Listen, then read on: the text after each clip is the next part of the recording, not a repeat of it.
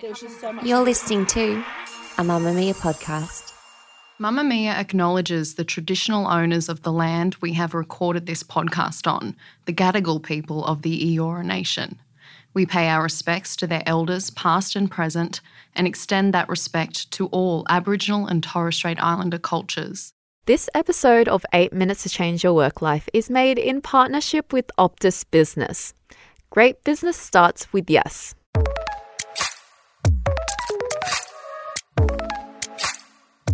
What kind of thinker are you? Are you a more analytical left-brain thinker or an artistic right-brain person? Can you be both at the same time? And how can you use these sides to your advantage to make the most out of your day? From Mamamia, welcome to 8 Minutes to Change Your Work Life, the podcast that's here to make you more productive in just a few minutes. My name is Deborah Ho. I'm a viral productivity expert, and every week I'm going to be in your ears giving you the hacks you need to make your work lives easier, simpler, and overall, just better. Do you consider yourself to have a productive brain or a creative brain? The answer might not be what you think, so take a listen to the following descriptions. Firstly, the convergent mindset, the analytical left brain.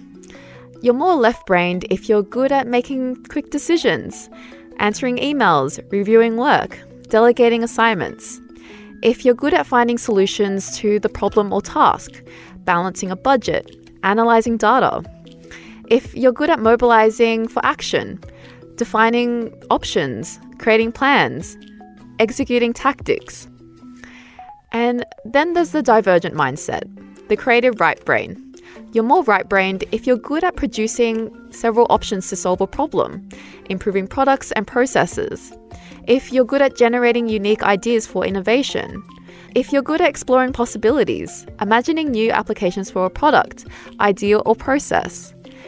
Now that we know what we connect to more, what do we do with this information? Our guest this week is Anne Manning. She's here to break down the difference between a creative brain and a productive one, and how to make the most of both. Hi, my name is Anne Manning. I am the founding partner of a consulting firm called Drum Circle LLC, and I am an instructor in creative thinking and change leadership at Harvard University. Well, we talk about divergent and convergent thinking. It's a style of thinking, and it is basically fundamental to the creative thinking process. Divergent thinking is the type of thinking that is normally associated with brainstorming. Oftentimes, we demonstrate what divergent thinking is by having people stand up and stretch and reach for the stars. They go and reach, and then say, and what does that feel like? And most people say that feels liberating, that feels free, that feels energetic. And those are the types of feelings that are associated with divergent thinking. It's the type of thinking we use when we are intuitive, when we are looking for new ideas, when we free associate, when we keep trying to come up with something new over and over and over again. It's a fun process. Convergent thinking is analytical thinking.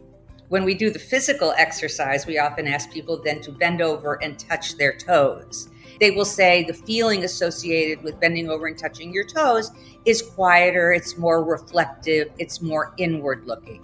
And that is very consistent with convergent thinking. It's the type of thinking we use either by ourselves or with groups to analyze, to come up with pros and cons, to do SWOT analysis, and come up with a decision. The key to creative thinking, the key to solving big challenges in new ways, is learning how to separate divergent and convergent thinking. And that is harder than it typically seems.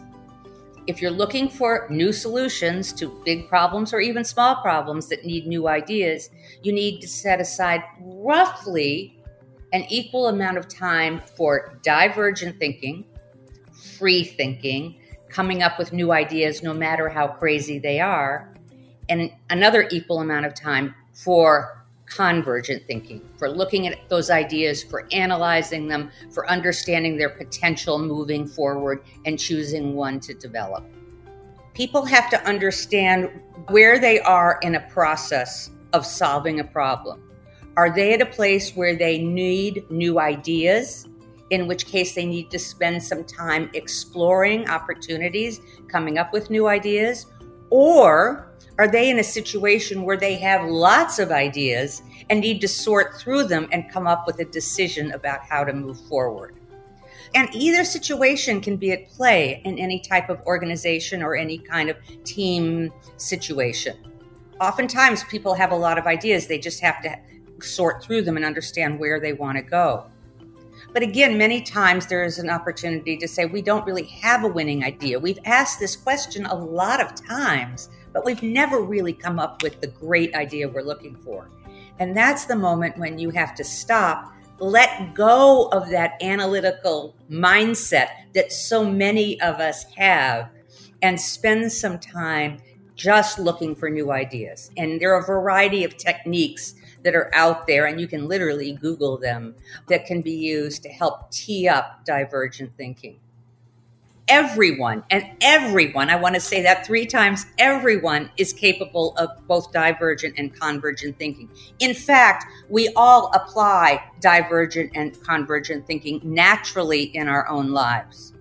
The key to success when you are trying to really solve a problem, either as an individual or as part of a team or even as part of a family unit, is to remember to separate out divergent thinking and convergent thinking. Spend some time just garnering ideas. Don't judge them. Don't say they won't work. Just make long lists of them. And once you've got a long list of potential ideas, no matter how stupid they are, then go into your convergent thinking mode. Then you'll be able to come up with great new stuff. Today, we're finishing the show with something to make your work life just that little bit better from our presenting partners, Optus. Managing your time efficiently can make the world of difference to your working day. At Optus, we've developed Business Mobile Plus, a solution that's yours to build the way you want. You can add more SIMs as your team grows and remove them if you're scaling down, depending on your plan type. Plus, with no locking contracts, you can fit and flex to suit your business. You can even unlock greater discounts the more SIMs you add, so your savings grow with your business. Terms and conditions apply. To find out more, visit optus.com.au/businessmobileplus. That's it for 8 Minutes to Change Your Work Life this week. We'll see you again next week. The executive producer is Liz Ratliff. I'm Deb Ho, and I'll see you in the Mamamia app.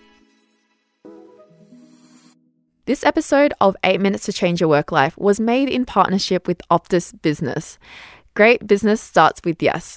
The opinions and experiences in this podcast are those of our expert guests and should not be considered an endorsement by Optus.